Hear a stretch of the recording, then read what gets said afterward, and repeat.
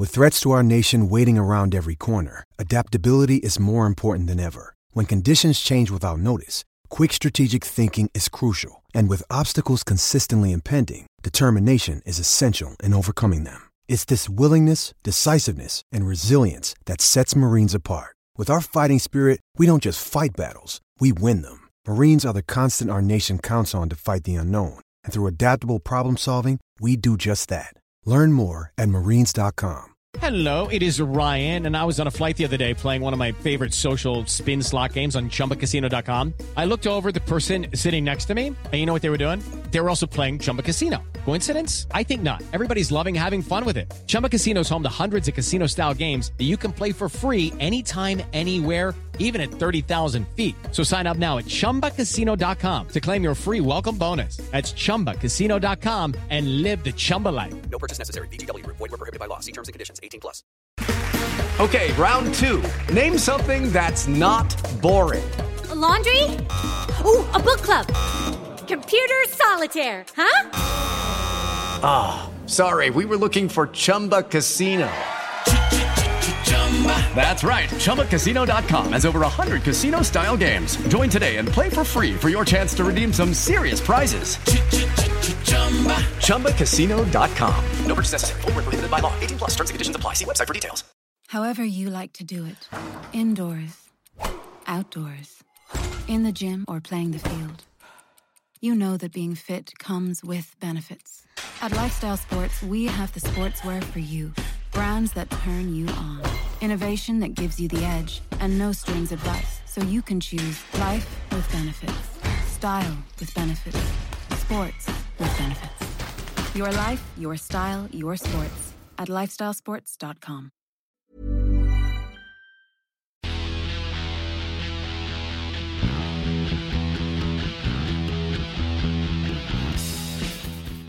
Hello, everybody, and welcome to the Blood and Mud podcast. This is a podcast, obviously, but we're also live on Facebook and on YouTube now as well for patrons. So, hello. Hi. Waving there, did the old jazz hands, everything. I didn't wave. I'm wave, down with waving. Yeah. So, welcome to Blood and Mud, the podcast that's never taken a penalty in my life.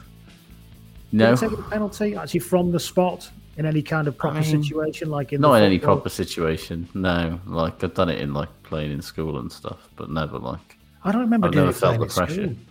I remember it being further away than I thought. Yes, it looks on the telly. It seems like it's a very long way away when you try and do it yourself.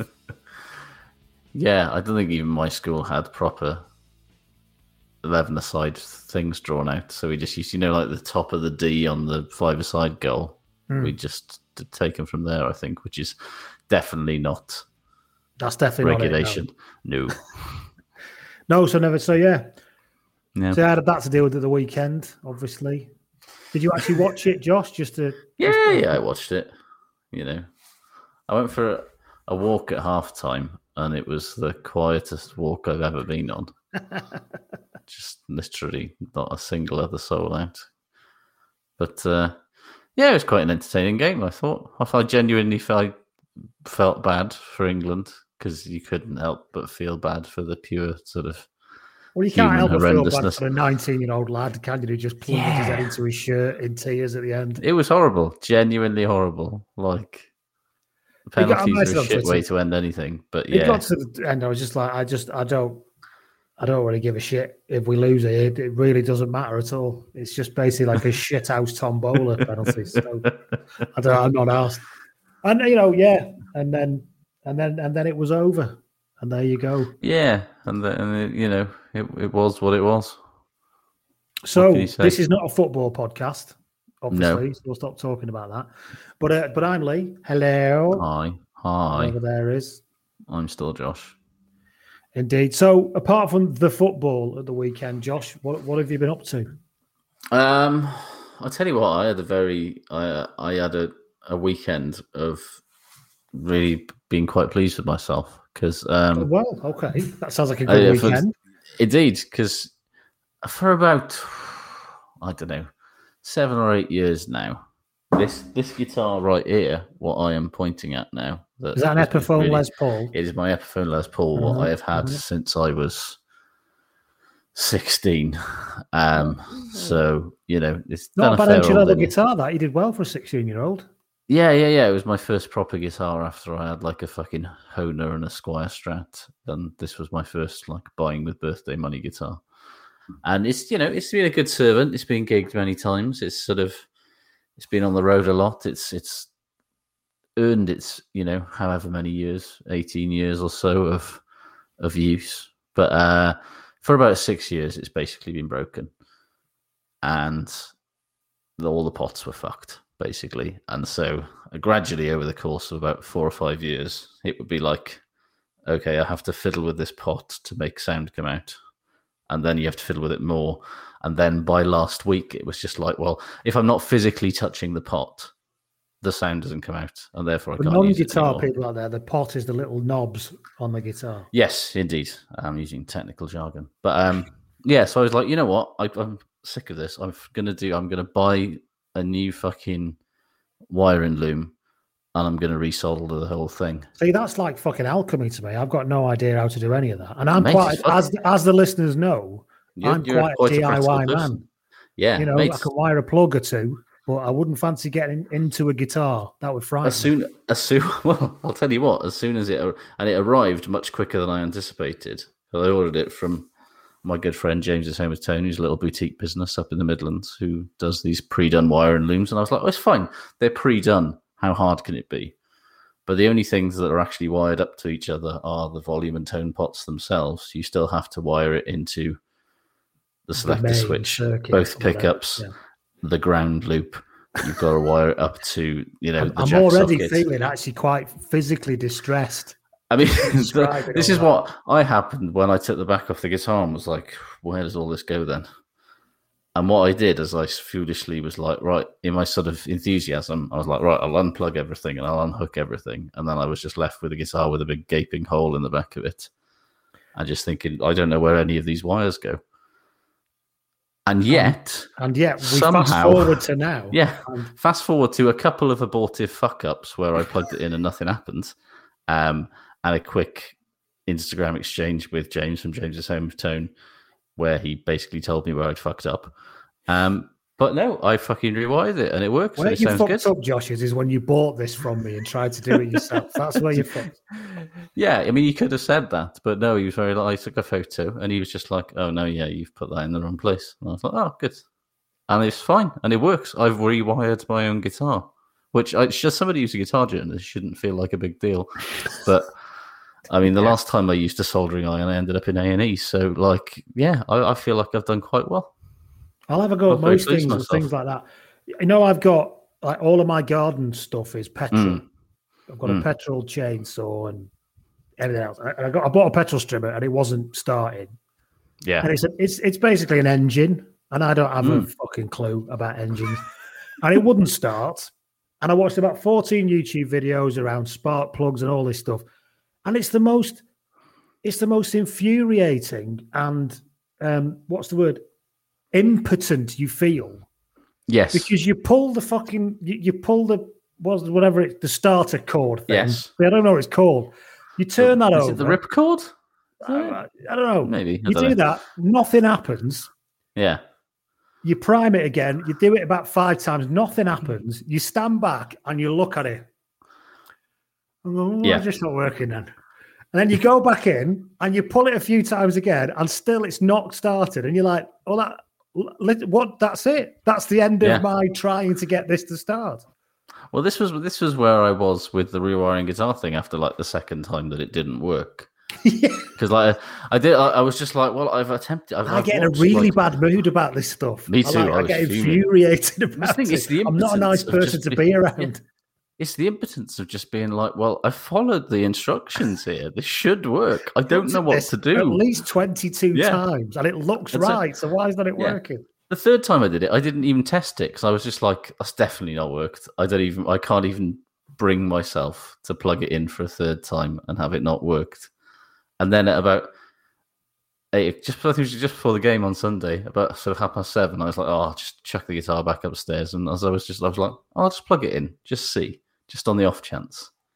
And it worked. I say it worked.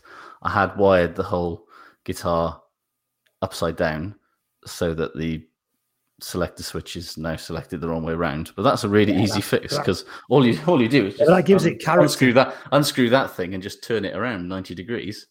It's fine. Nobody's any the wiser. But I'm genuinely extremely pleased with myself. The most pleased I've ever been with an electronic thing was I managed to replace the screen, the LCD screen, on an iPhone 3. Nice. Because it literally comes apart in two. And there's like a clip thing on it. You do the screen, and then you put it back together. And I was like, great. So I did that. And I've never been so chuffed that I managed to do something like something they'd basically got Chinese children doing. Yeah. Like, pleased with. And then, minimum wage lads doing mobile phone repair shops.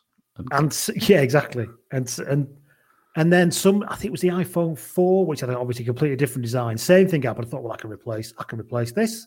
So I started looking again. This doesn't look like an iPhone 3. I thought to myself, went on YouTube, got to like step 5 of the instructions, was like, fuck that. I am not touching this thing. They are now incredibly hard to fix because things are stuck together. And it's like you've got to have a special screwdriver. In Ellesmere Port Market charges 75 quid to put a new screen on something. That's exactly why it is, yeah. Although when I did that, they still managed to break my phone in doing it because they're not designed to be taken apart. So I'm assuming there was no refunds, no fixes, no callbacks. Mercifully, I went to a relatively reputable one, and I made such a fuss that they gave me a new phone. So, was it like Twitter, Josh, in the open? Yeah, big star. I was really feeling.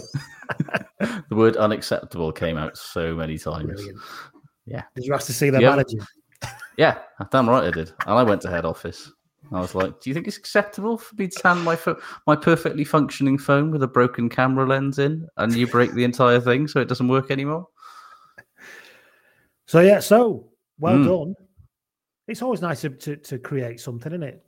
It is. It's nice to feel like you've accomplished something and done something and made something. Yeah. I spent the weekend having to drive every fucker around everywhere. So I wasn't quite as happy as you. It's not as fun, is it?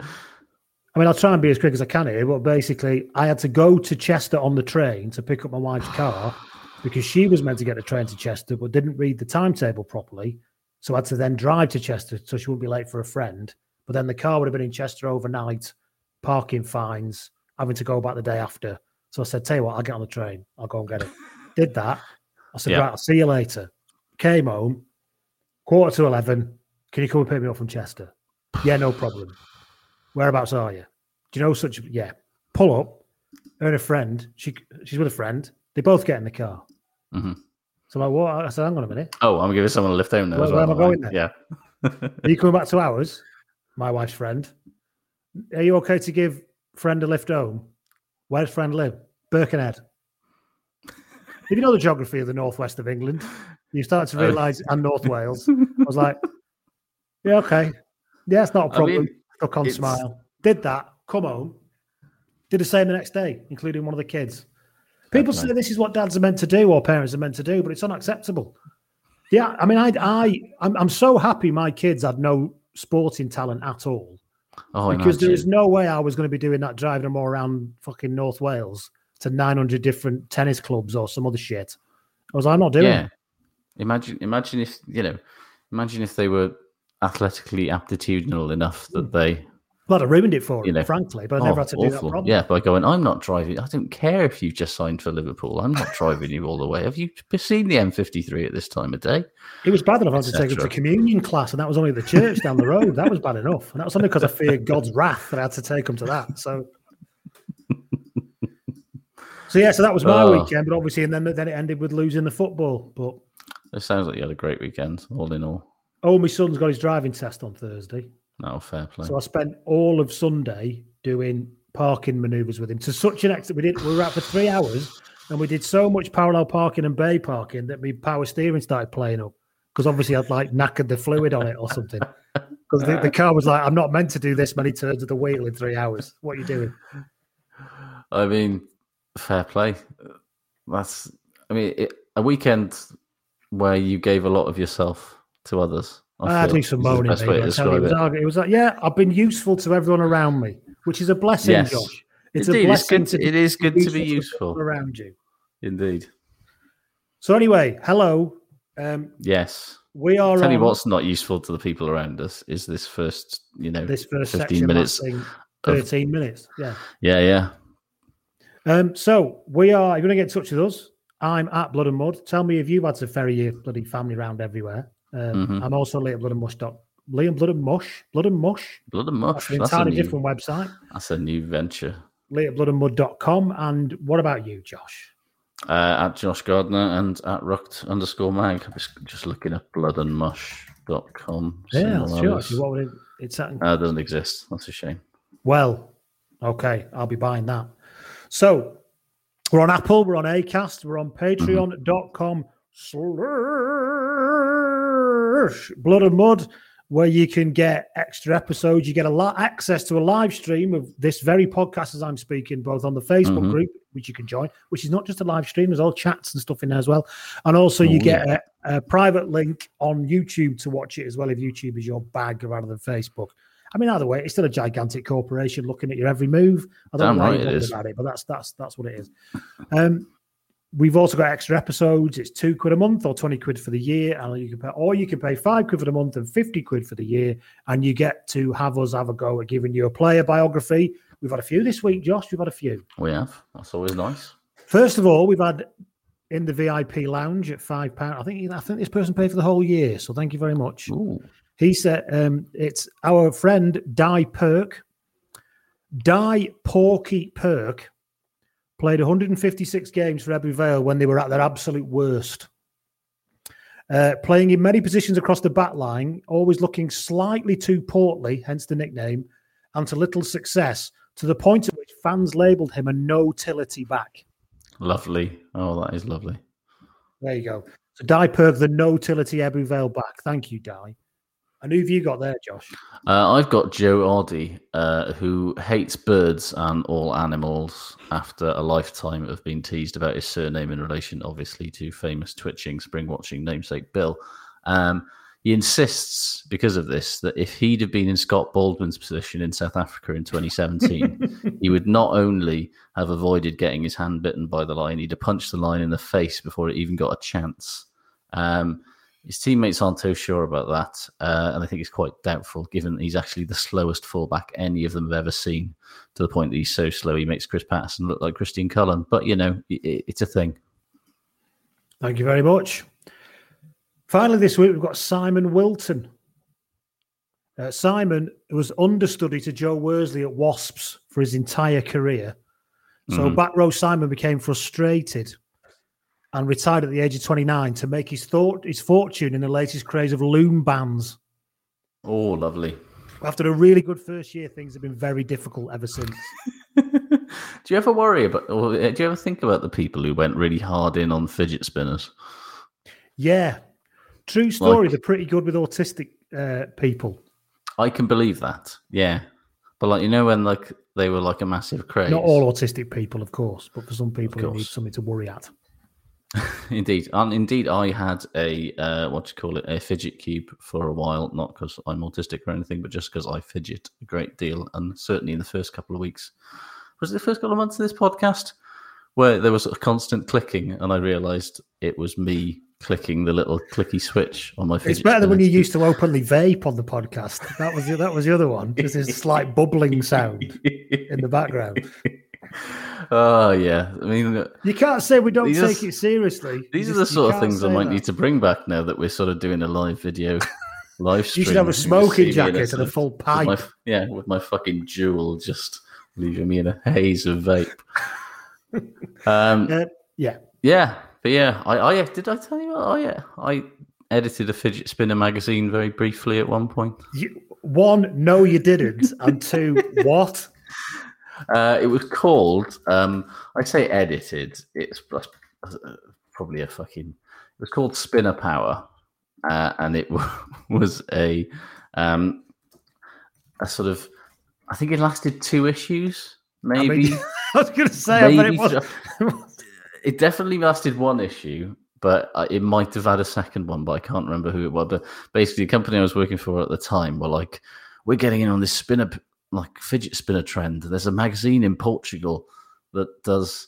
There's a fidget spinner magazine. We're going to license it, and then and it was literally like 60 pages of terrible tricks that you could do with a fidget spinner. I was going to say, how many features or interviews could you do? Genuinely, it was, some of the tricks were fucking shit, and most of them were fucking shit, to be honest. But how many of them involved treating it like a ninja star? Because that would have been the one I would have been interested in. Not a single one in 2 issues. It was bullshit. But like, yeah, it was like, it promised something like, what was it? Yeah, 30 like games you could play with like fidget spinners, the coolest fidget spinners in the world rated. I'm just looking at them. But all of this was basically Google translated from Portuguese. And so I basically had to rewrite. So that was your job, to basically Google translate a Portuguese fidget spinner magazine. No, somehow try and make it was make worse sense. than that. Someone had already badly Google translated it for me, and then from that, I had to work out what the fuck they were trying to communicate. So you had to subedit an entire Google translated from Portuguese magazine. Yes. Fucking hell! It was not a fun week of my life. I was very glad when it got shit canned after issue 2. Anna in the comments is asking how many issues did they actually sell? I don't think a lot. It sold more than the same company really bet the farm on licensing a, you know, those like thermo things that like posh chefs use. That's sort of like a combination of a like a food mixer that also like does Thermomix, I think it's called. They're big, and like they're big in like Germany. It's basically a mixer and like sort of, it cooks things. It can make ice cream. It can do everything basically. They're very big in Australia and they're very big in Germany. The same company really bet the farm that Thermomixes would be like the next big cooking gadget trend in Britain, and made a licensed mag for it, even though they were only like something like 10,000 Thermomixes in the UK. And I think that did actually worse than the fucking Spinner magazine did. I mean, at least every kid in Britain had a fucking fidget spinner, let's face it. Not a 300 quid thermo whipping thing. I'll tell you what, I think the Thermomix is more than that. I'm going to find out now. It sounds expensive. It is expensive. Fuck me. A used one is 770 quid. It's a 20-in-1 kitchen appliance, according to its website. 20-in-1. Who asked for that? Fuck me! It's 1,100 quid. £1,149. What can you cook? Oh, no, let's end this now. This is too much. Let's not go there. If you're interested, just Google Thermomix, and it'll tell you that it does 20 things. Nobody's interested. Everyone's Googling Portuguese translated fidget spinner magazine. That's what it's people called. It's called Spinner Power magazine. Spinner Power magazine. There you go. Yeah. If patrons would like a Spinner Power off Spinner Power spin-off podcast episode, yes. Yes, you know, a lot of questions about that in the Facebook comments at the moment. So yeah. And no, Anna Seligman, no, I didn't even get a fucking free fidget spinner. Thank you very much. Fuck's sake. Anyway, fidget spinner magazine. Was that your lowest, Ed, in magazine? It was certainly right down there, especially as I'd recently started at that company and was feeling quite Billy Big Bollocks about it, and then they lumped me with that was the job they gave you. Fucking Spinner Power, man. Jesus Christ. Oh well. Anyway, right. Rugby. We begin as we always begin, with a player spotted. Damn right. Stu Owen gets in touch on the DMs on Twitter. Hello, Stu, and thank you. Detailed, sent in several messages in little paragraphs. I quite like that. I mean, I appreciate that. He's basically sort of, you know, kind of creating a little conversation with you without actually. Exactly. Yeah, it's lovely stuff. So Stu Owen says, player spotted stroke nearly had a fight with. Because remember, we had a bit of a spin-off of nearly, because the last one was somebody nearly having a fight with Jeff Wheel in the 60s. Indeed, yeah, big star. In 2003, 2004, says Stu, I was out in Carmarthen with my then girlfriend, who was doing her teacher training course at Carmarthen College. At the time, one of the girls she shared a flat with was making friends, in inverted commas, with a young up-and-coming member of the Scarlet Squad. So think about it. Scarlet Squad, West Wales, 2003-4. Yep. It was a weekend and I was introducing a friend of mine from the army. So Stu's in the army, so he don't mess around. To the joys of West Wales and Pembrokeshire. We'd arranged to meet my girlfriend and a few of her friends in Carmarthen Town on my way home to Milford Haven to have a night out and a bit of a catch-up. Milford Haven's a long way to go for a night out, Stu. And I've never been, but I imagine it's not a good one. But please, you could tell me that it's different. Milford Haven seems to have it has a feeling of every day in it being your last. That kind of vibe. Yeah. I mean, it's certainly probably the place that you only go for a night out once. You know, the train from Wrexham to Milford Haven is the hilarious one because it obviously spends 40% of it in England. Yeah, that particular Welsh way it does. Anyway, so Milford Haven. The night went well, he says, until the early hours when we ended up in Metro's nightclub. Metro's in Milford Haven. I was going to say, I mean, is it a franchise? He says it makes the Star Wars bar look like a 5-star dining restaurant, he says.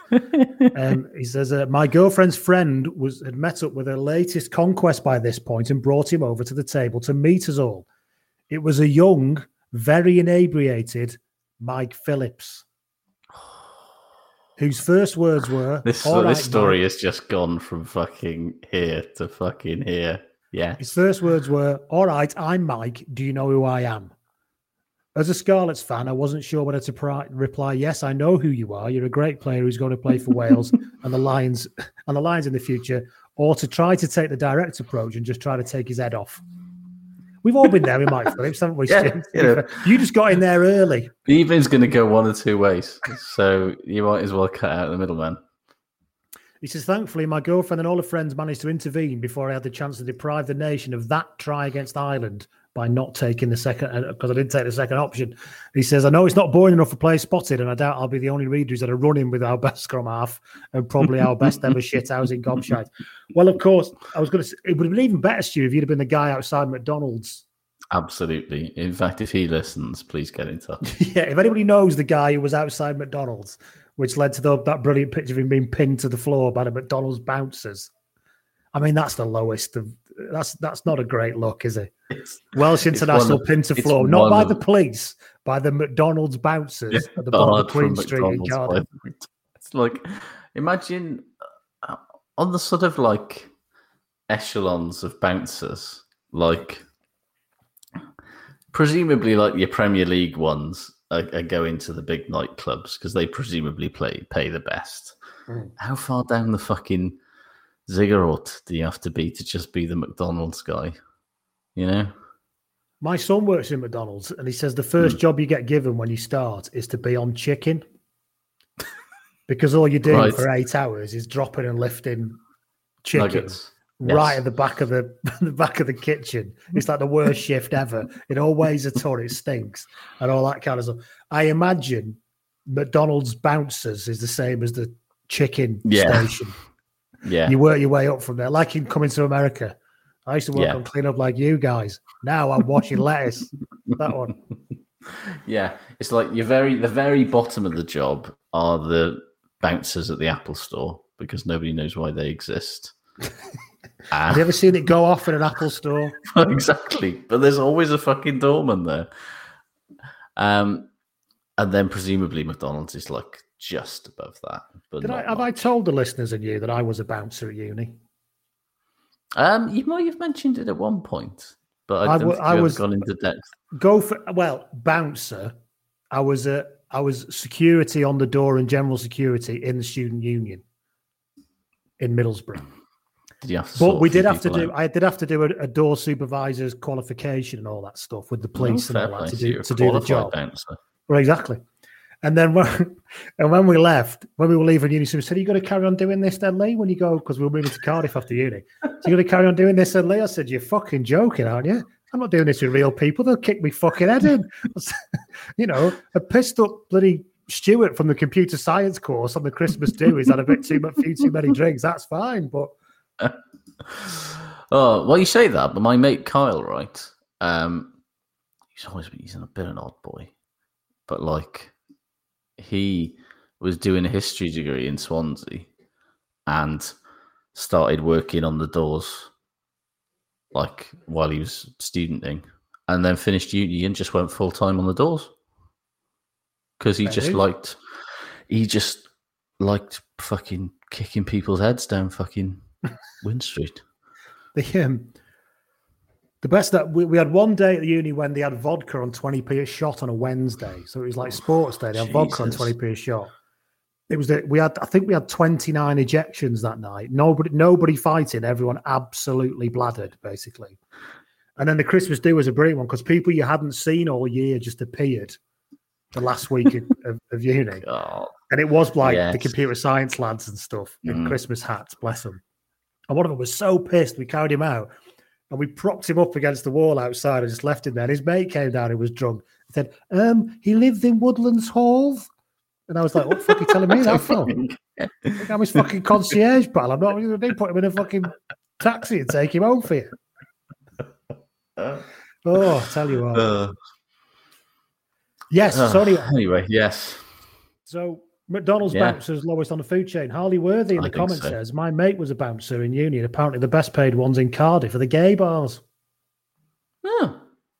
I mean, there's probably some really horrendous homophobic reason for that. Probably is, isn't it? That nobody wants to work in it, so they've got to pay shift allowance because it's seen as working in a dangerous environment or some awfulness like that, basically. I hope it's not that. I hope it's not that, but I've got a horrible feeling.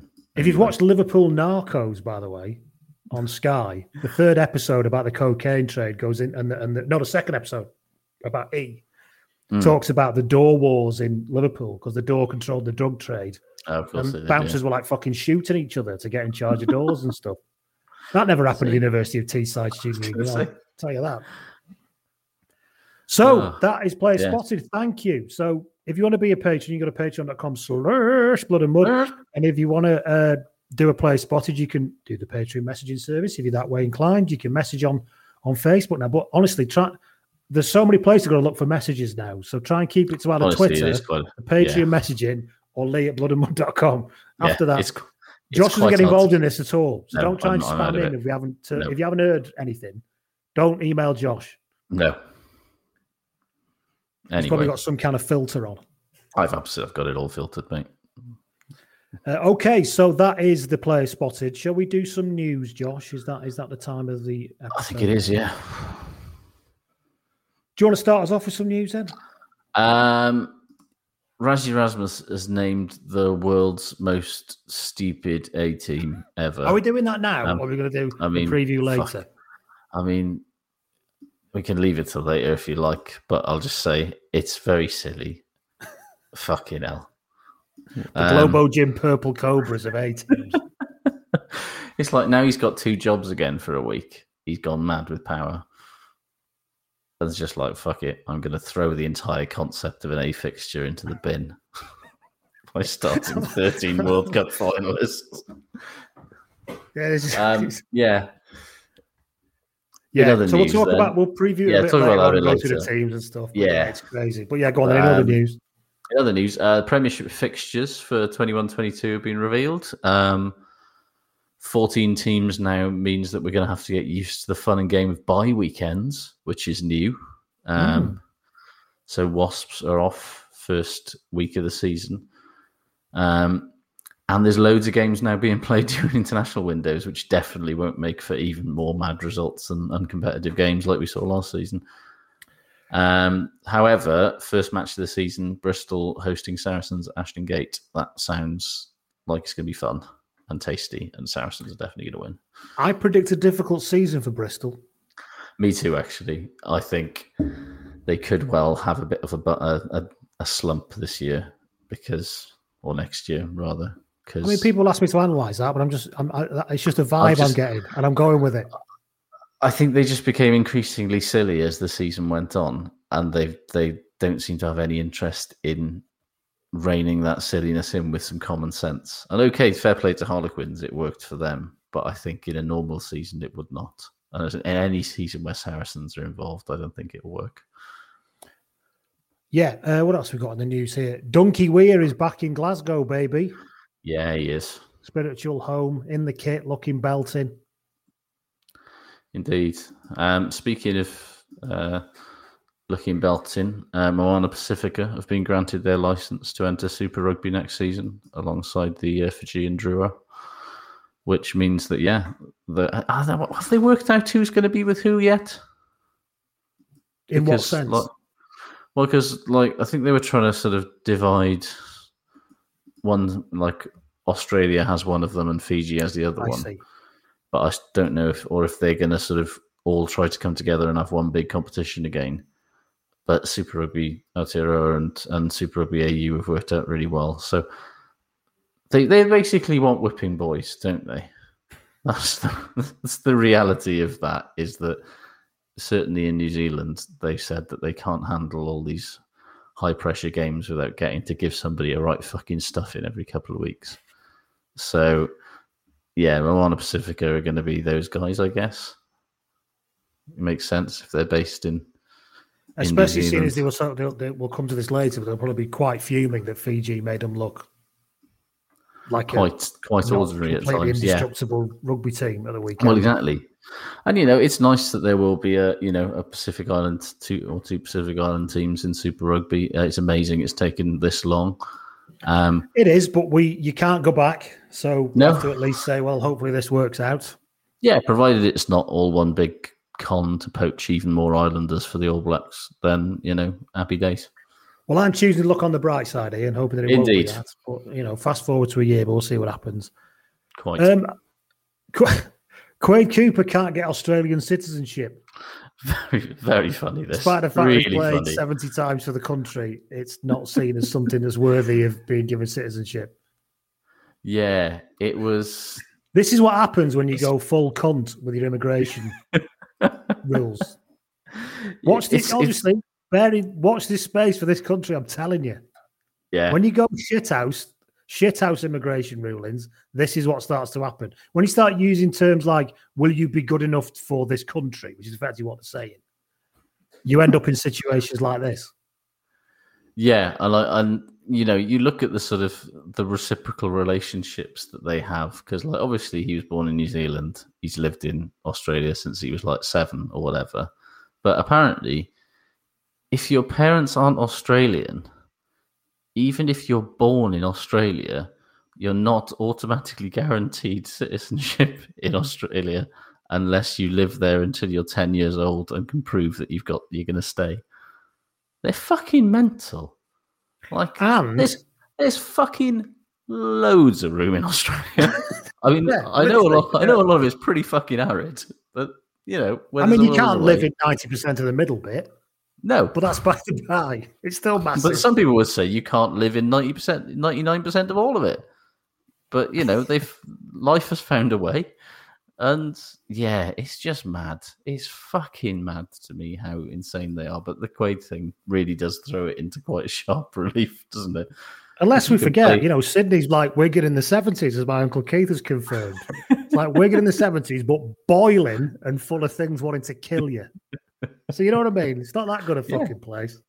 Yeah, and even if you you represent the country 70 odd times, or 60 odd times, or however many it is, it's not good enough. Not good enough. Ben Russell in the comments says it's the same in Ireland. You're not a citizen even if you're born there if you have 2 foreign parents, which is interesting because my wife is an Irish citizen, but she was born in London because her mum was born in Ireland. Because if you're the kid of somebody born on the island of Ireland, you're automatically an Irish citizen. But you're not if you're born there. That's weird. Citizenship's weird, isn't it? Nation states, man. They're a relatively new idea, but people have really grabbed hold of them, haven't they? Really grabbed hold of them. They take it quite seriously. Yeah. A bit too seriously, if anything, at times. Yeah, indeed. Other news. Scott Robertson has re-signed a new deal with the Crusaders until the end of 2024, which feels like a pointed amount of time what he What he happened has in signed up for. 2024? Do we think? Well, yeah. I mean, presumably that's his end of 2024 means the end of the Super Rugby season in 2024. After the next World Cup. Yes, which will mean that there will be no. It'll be a year out, won't it? Because it depends how the All Blacks want to play it. Because they could win. 20 if the All Black, if basically 2023 is the next World Cup, isn't it?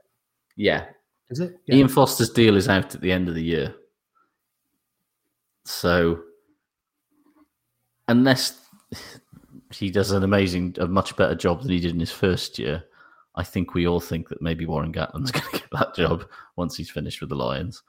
And then if he doesn't work his magic in time for the 2023 Rugby World Cup, well, Scott Robertson presumably then will just win Super Rugby again with the Crusaders in 2024 and then will instantly be parachuted into the All Blacks in time for their next test match after the end of the Rugby World Cup, which will be starting in about July 2024.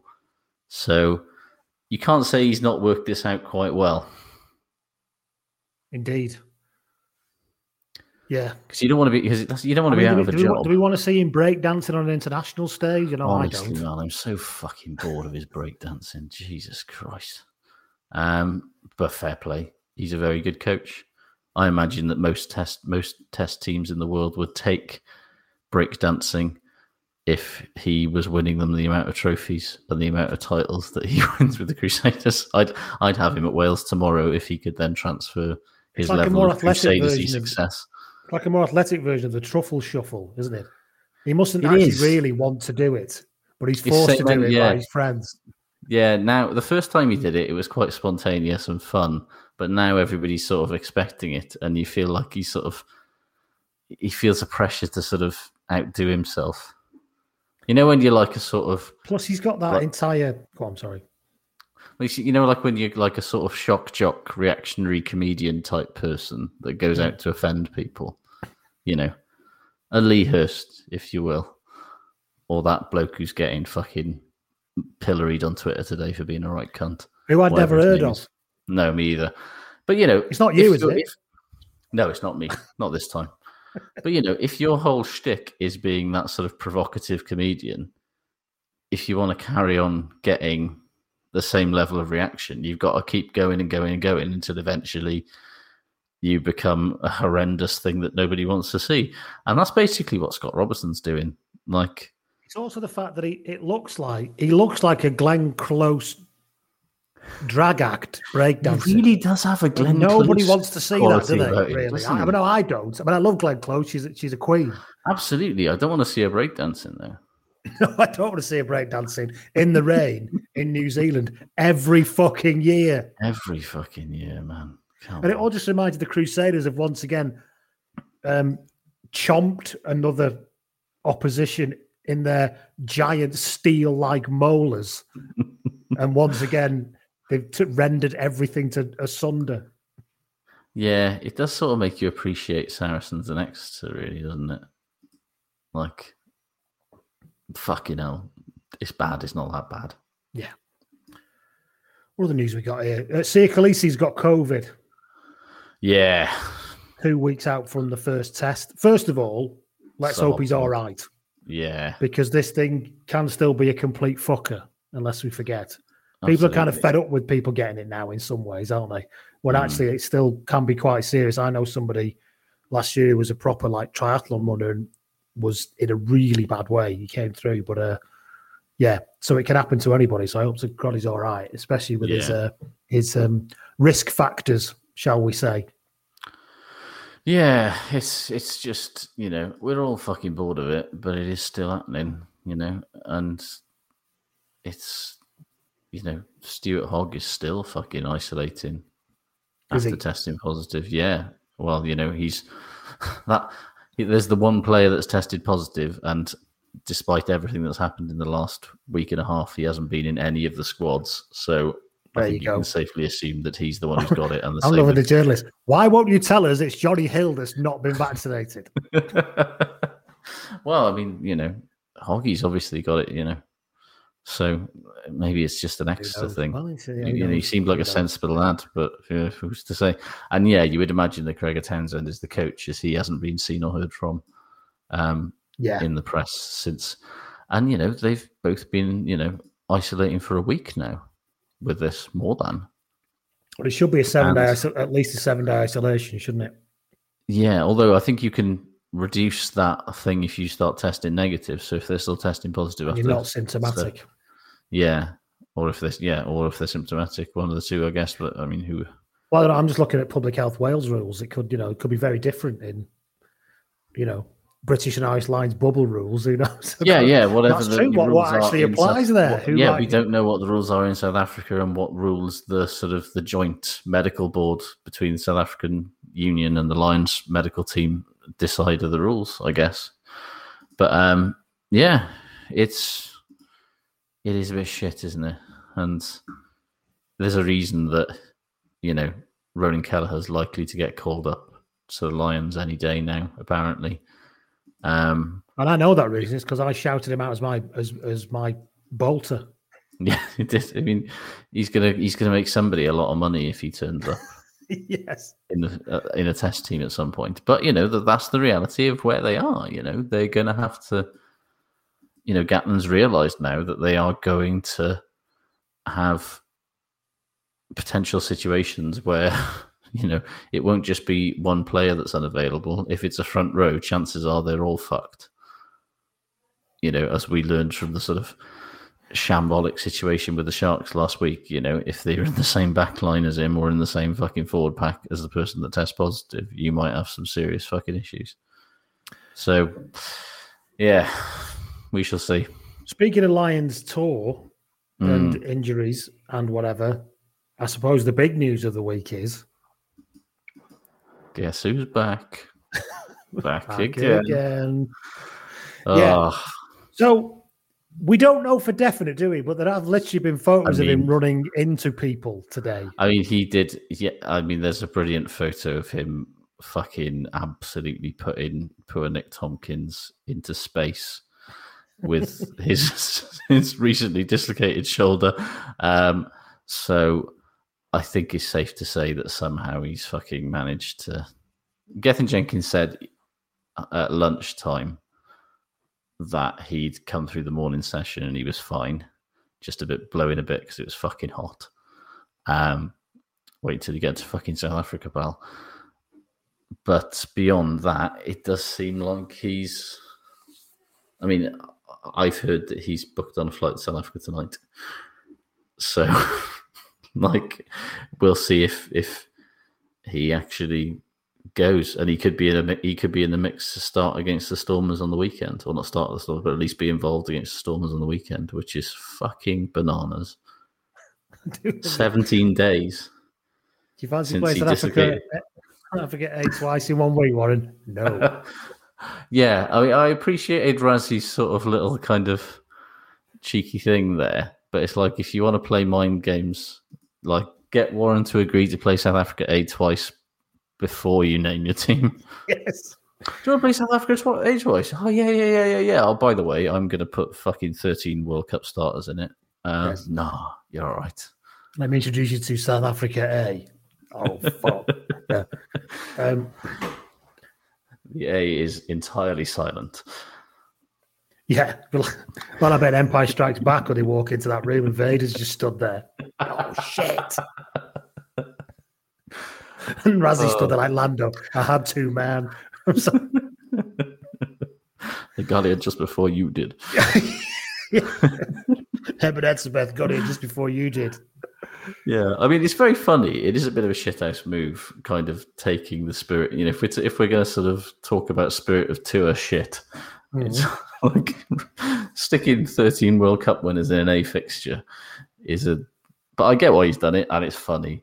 So I think a lot of people are reading. They're not taking this the right way at all. All of this is fucking hilarious. This is the instead of focusing on the fact that it's a bit of a shambles, that makes it bad. Focus on the fact that this is like a tour that's gone on the fucking boat in 1932 or something. This is amazing. Exactly. 4 of them have been lost to scurvy or something on the way. It's fucking great. Embrace it, man. This is the thing. People seem to have forgotten there's a fucking pandemic on. And, like, I'm not just talking about, like, the increasing lack of fuck that the general public and, you know, the Prime Minister seems to give about the pandemic. But, like, so many, like, journalists and players and pundits and fans seem to just be greeting every fresh twist of this Lions tour schedule as some sort of, like, immutable stain on the soul of rugby and the Lions concept, as opposed to a bunch of professional athletes, coaches and administrators making the best of extremely difficult circumstances to make a weird fucking archaic touring concept from the 1800s somehow work in the time of COVID. It's like, yeah, some of it's been a bit mad. And some of the team selections have been mad.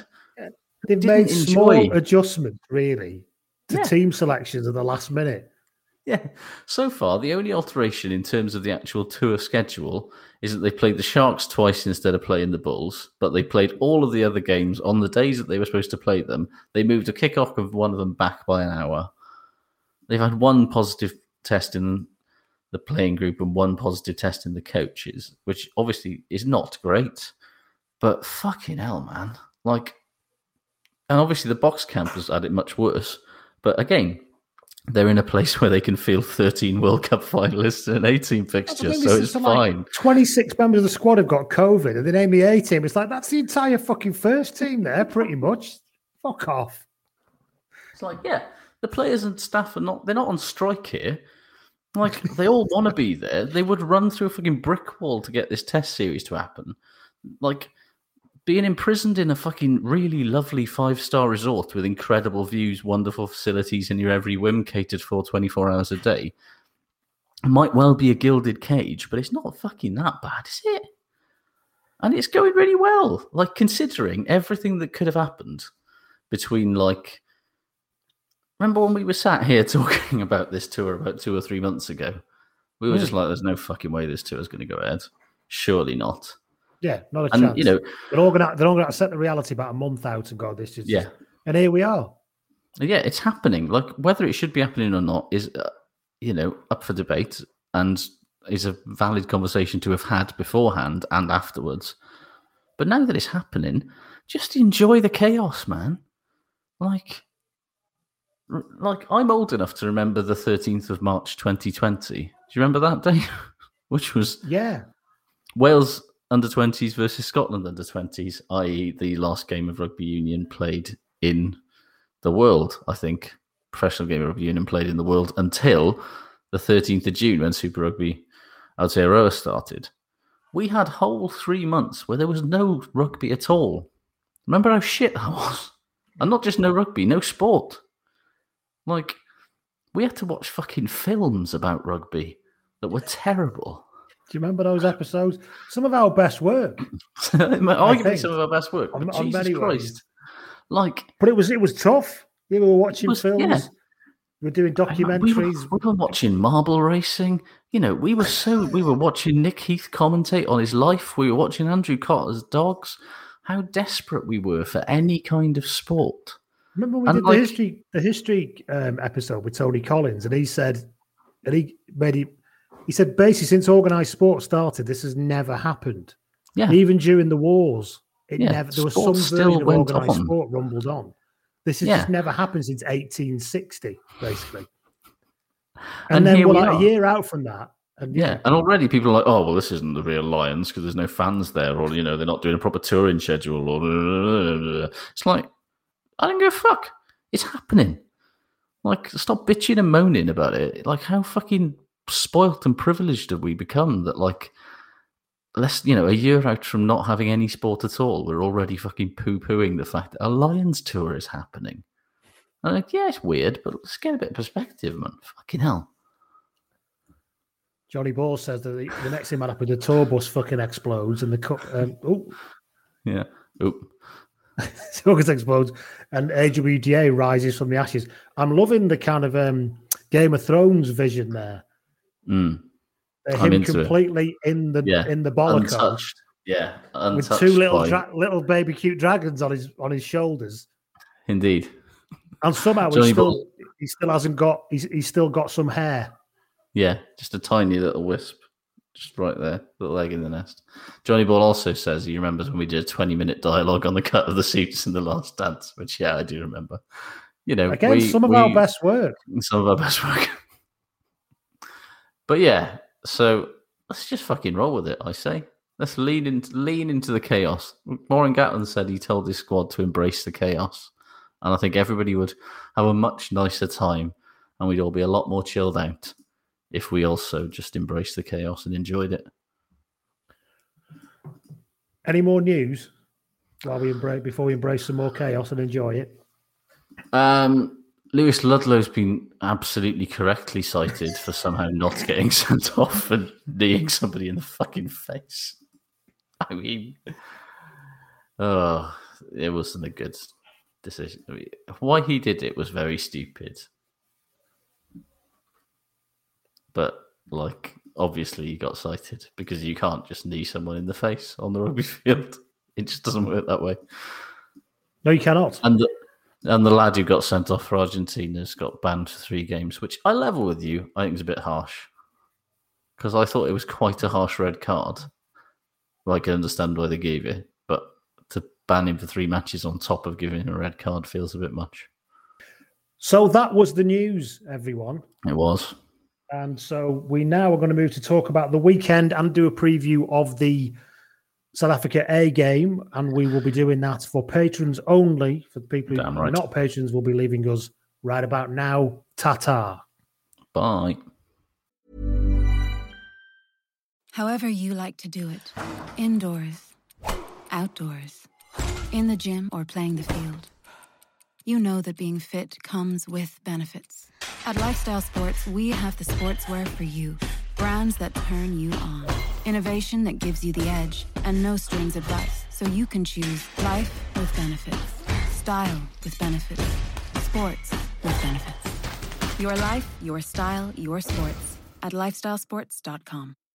Acast recommends podcasts we love. Changemakers is a new podcast series with me, Claire McKenna, talking to people who stand up, speak out, or challenge us to think a little differently. It's about the greater good, families and children, respecting their own individuality. In the next couple of years, I hope I never have to have conversations about racism ever again. I just want to get to the stage where, people are just people. Nobody's pooling the resources together and actually being able to show how much of an impact it will make when people do come together. Changemakers with Claire McKenna. Search for it now wherever you get your podcasts.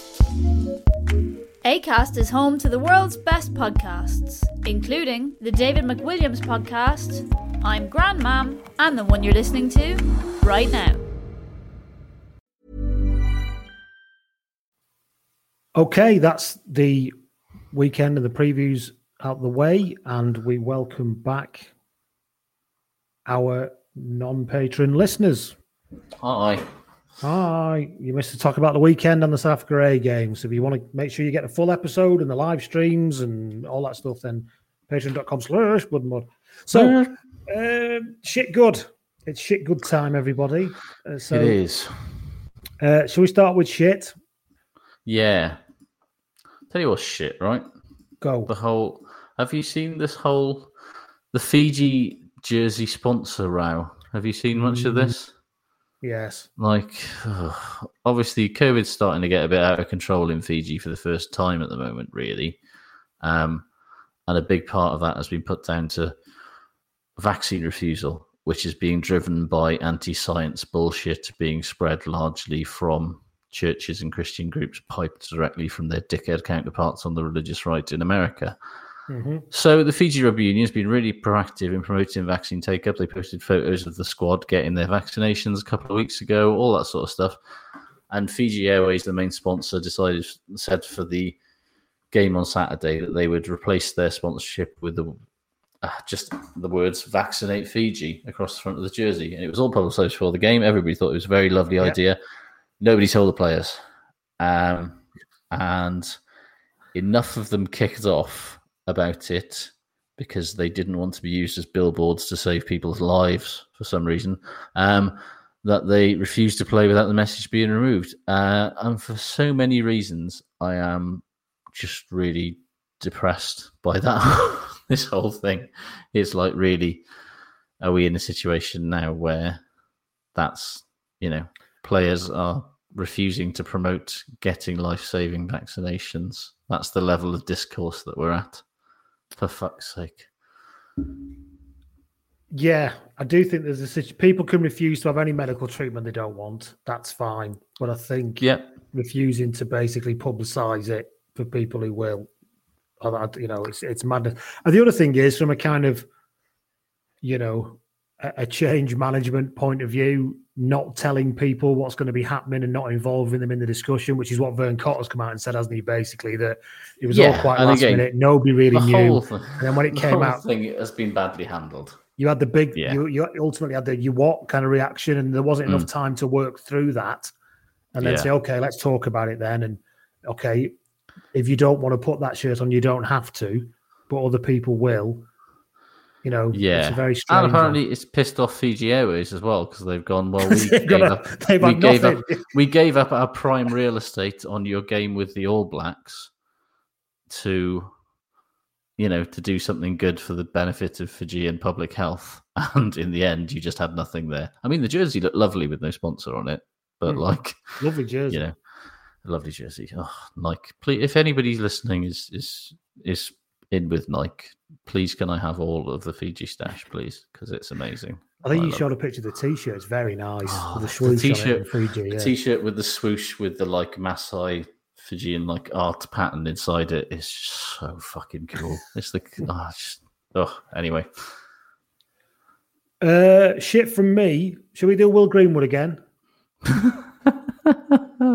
Honestly, he's the worst thing about this Lions tour, including I can include coronavirus in that. It's like, however bad coronavirus is, Will Greenwood is worse right now. I just can't. This sort of manic, coked up lads on tour fucking energy that he brings to the commentary box every single fucking game is just, it makes you wonder if Miles Harrison was somehow just kind of did he give him some fucking Quaaludes before the games would start or something to just fucking... Now poor Miles is not very well, isn't there? No, indeed. Slip him a Mickey Finn in his drink before the game starts. Take the fucking edge off He's fully fucking ranting. Yeah.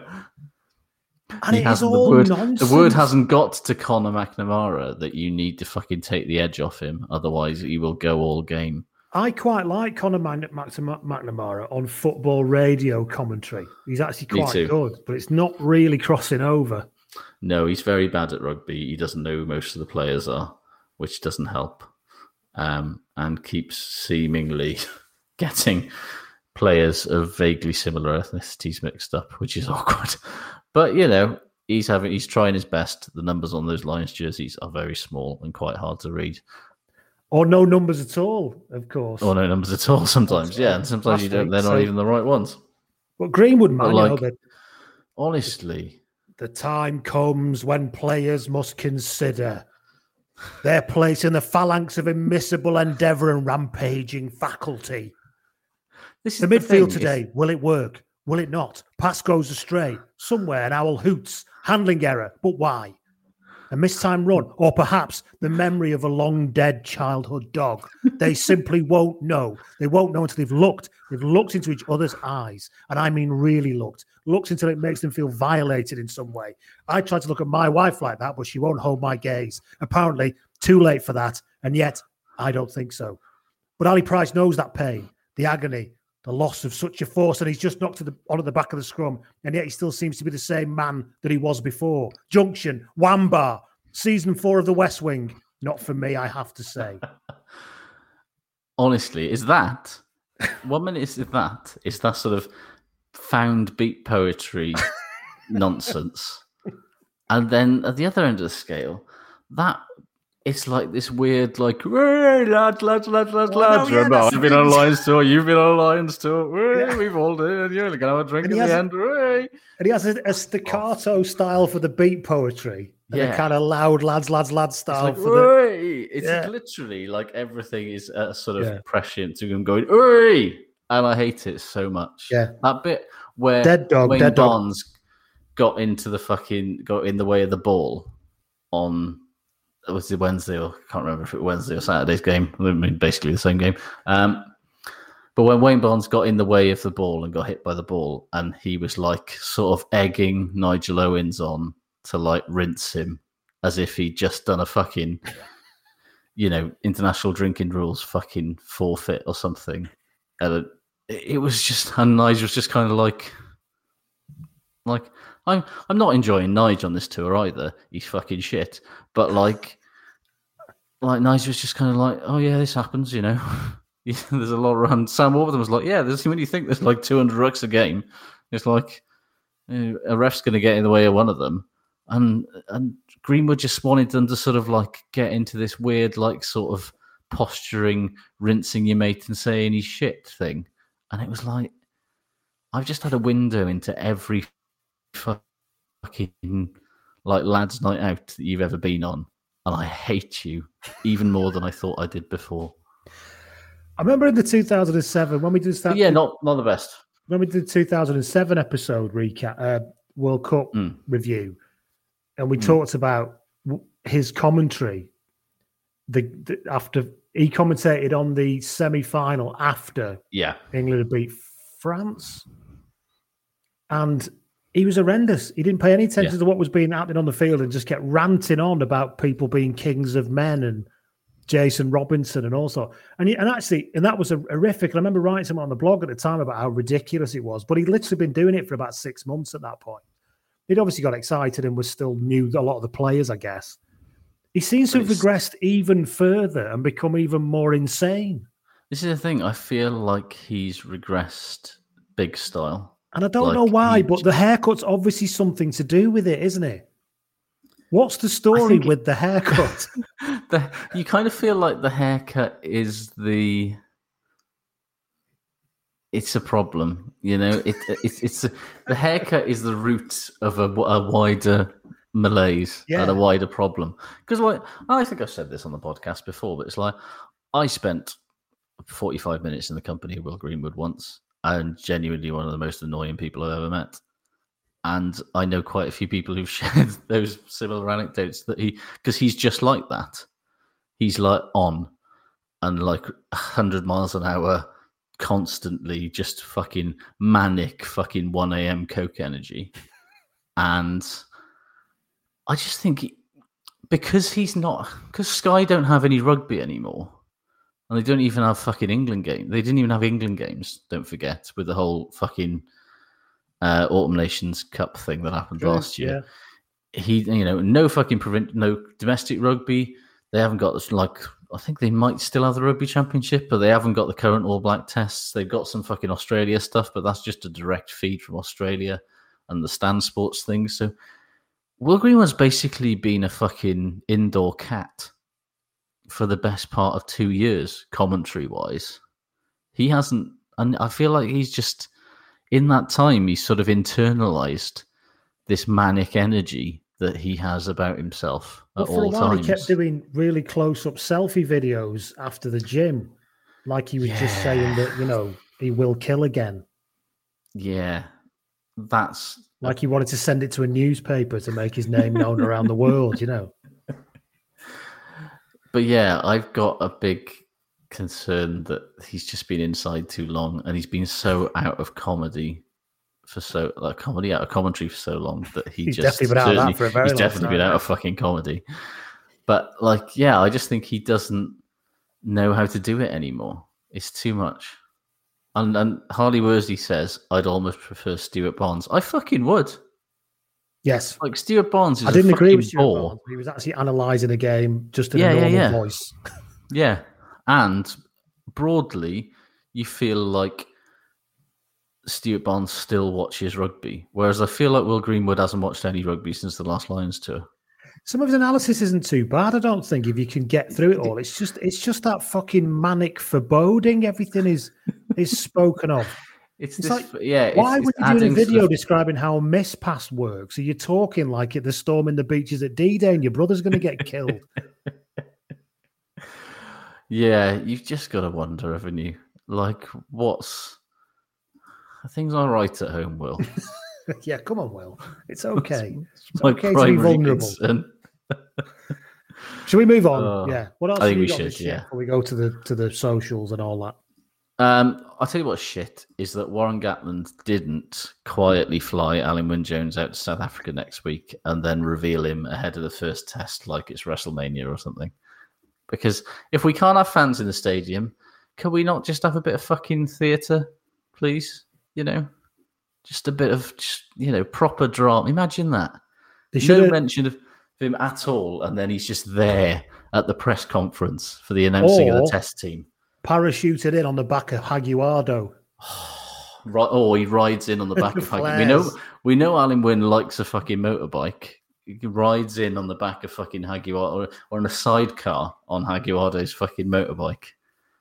Hell yeah! Haguardo drops him off and then comes round like the American mascot the other week, the MLR mascot. Yes, comes round past the camera, right down the fucking camera. I'll do that.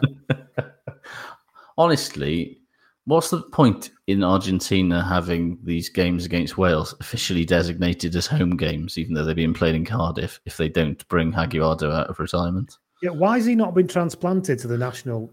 I know he's absolutely no fucking idea. Jaguar, not a Puma. Yeah, but I mean, we can roll with that. That's fine. Yeah, just honestly stick him in an Argentina jersey instead of a Jaguares jersey. And what's the problem? I'm not seeing the problem there.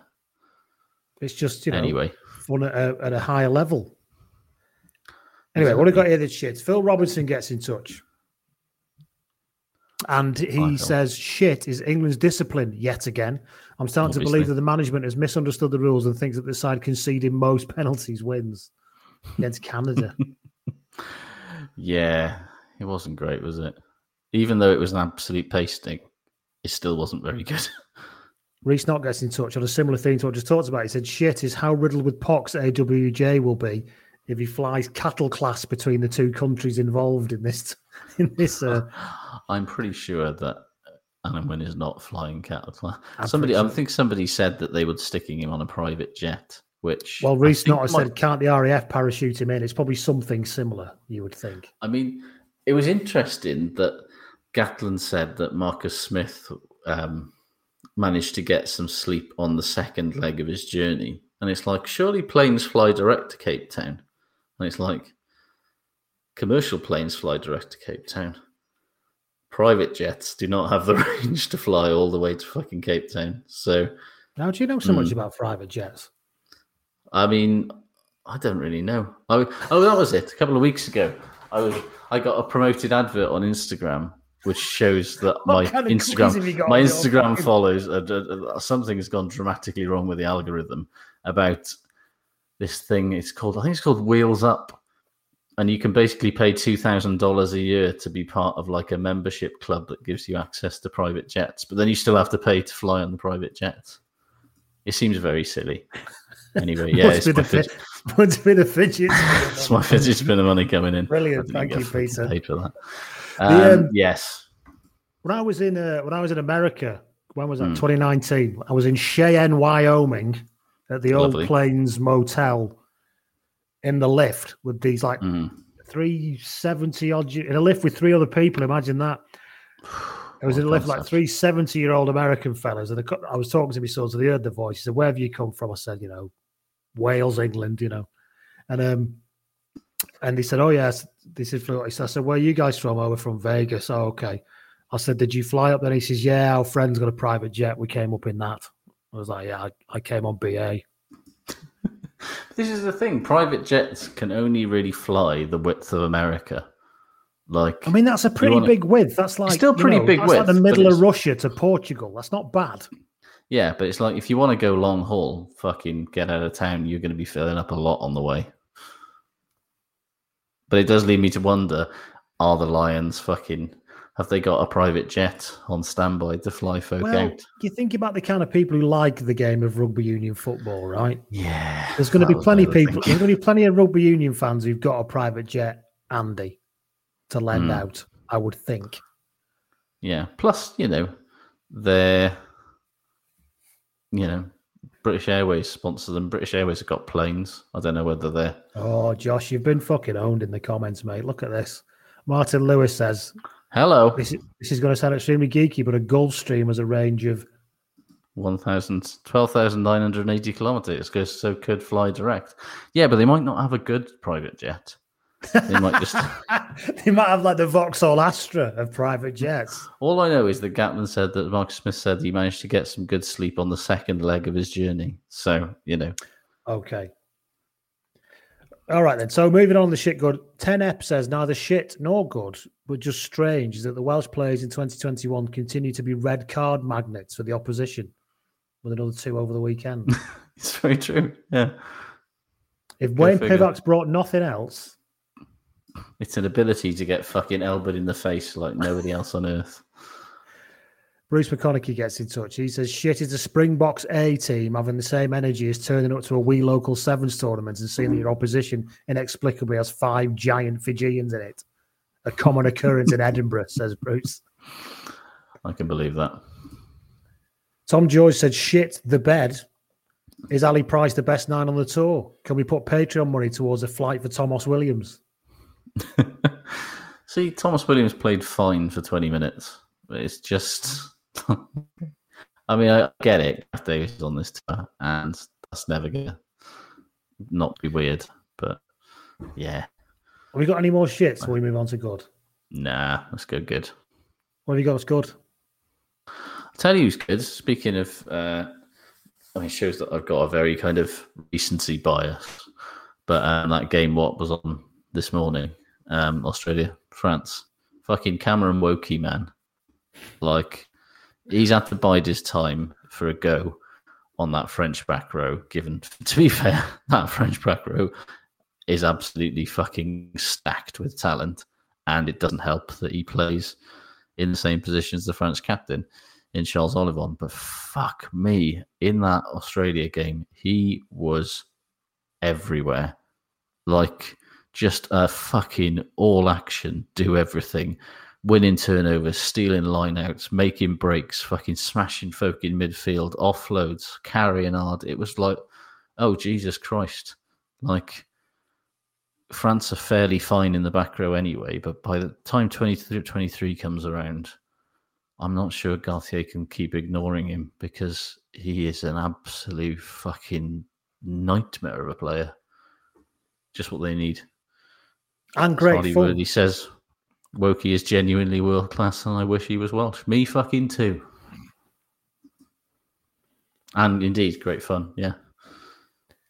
What else have we got? Let's go here. Pierre Gat 00 says good are our Pro 2 fullback and Villiers with his small middle-aged highwayman energy. I tell you what, Gauthier loves himself a second division fullback with a big old fucking boot, doesn't he? Yes. But it keeps working. It keeps working. Gavin Thomas gets in touch. Hello, Gavin. He says, good is professional rugby fully embracing the grassroots game with Lions players in random numbered shirts and players out of position in South Africa, playing the Our Ones haven't got a game, so our twos are miraculously strong crowd. Yeah, similar to what Bruce said before. I like to call that what happened to me when we played Clondaff North on a Friday night once. Boiling, rock hard ground, and they brought their first, honest to God, they had a couple of lads, one playing fullback, one playing wing, who, well, I don't know, they were just from a different planet in the way in which they moved. It was horrendous. I tell you what, though, like, maybe on the weekend they can do that thing, where, like, you turn up for a game and it's like, yeah, sorry, we've only got 14 players. Oh, yeah. They were very close to that in the first Sharks game, weren't they? They were. It's like, well, sorry, one of the Lions is going to have to go and play for the Sharks for 40 minutes. Sorry. They were one more incident away from, I'm afraid your fullback's going to have to pay scrum half for us. Energy, weren't they? Yeah. Sorry, Liam, you're playing second row for the Sharks this week. I know you haven't lifted in a line-out before, but... what else we got here then? Fraser Manson gets in touch. He says, good as the commentators for Australia versus France not constantly going on about Sean Edwards' defence like the BBC or ITV do for every French very true. Game. Like we did about half an hour ago. Instead, they like to bang on about how just some really fucking left field pronunciations of various French names. And there is that Australian commentary team loves the name Demba Bamba to a degree I've not seen since. I've never seen. They just love saying it more than I like saying the word cunt, which is a lot, to be fair. Or like. Indeed. Jordan North gets in touch. He says, good, is Australia versus France 2 tests so far. Not bad for a French C team, is it? Yes, Jordan, as the point Josh is making earlier. That look out 2023 when this is what they bring when everybody else is not playing, quite honestly. Well, yeah, exactly. Stu Clark gets in touch. He says, good is the Mish at scrum half, setting up two tries, taking the 21 jersey very seriously. Yeah, I mean, and rightly so. If we can have, what's his face, Hoskins Sutu, not Hoskins Sutu, the Tongan Thor lad, throwing a fucking miss one off the base of the scrum to a try this morning. We had fucking, props to scrum halves now. So blindside flankers and open side flankers, sure as shit, better be scrum halves, in my opinion. Patricia says that good is Gavin Coombs, who had a fantastic game for his first start, but especially when he had a clear. I think I've obviously copied that wrong, Patricia. I do apologise. When he had a clear try disallowed and then scored immediately after as if to spite the referee. Yes, that's. I kind of wanted that to happen in the Scotland game today when who was it who scored a really nice try and it was done for a dodgy knock on. And he did. Anyway, it doesn't matter. Don't know. Too tired. Forgotten. Too tired now. We're at 2 hours. That's the end of all this. And I've just kept the shit running all the way through the good bit as well. So that would have been confusing for people who were on the video. Hey. So there you go. Sorry, there you go. Oh, no, I've just turned it off. We're on dual control. It's horrendous. We don't know what we're doing. I think the most important thing is here that, anybody who's watching knows that we can't be trusted with a ticker. And here's the other ticker. I think that's about our level. Down with this sort of thing. That's what I say. Right. Yeah. So thank you very much, everybody, for listening, for watching, for subscribing, for being for Patreoning, for generally just being lovely people who keep us going on this every week. Just being you. Thank you for being you. Don't go changing. Watch those roads, and we'll see you all next week. Ta-da. Indeed. Salam.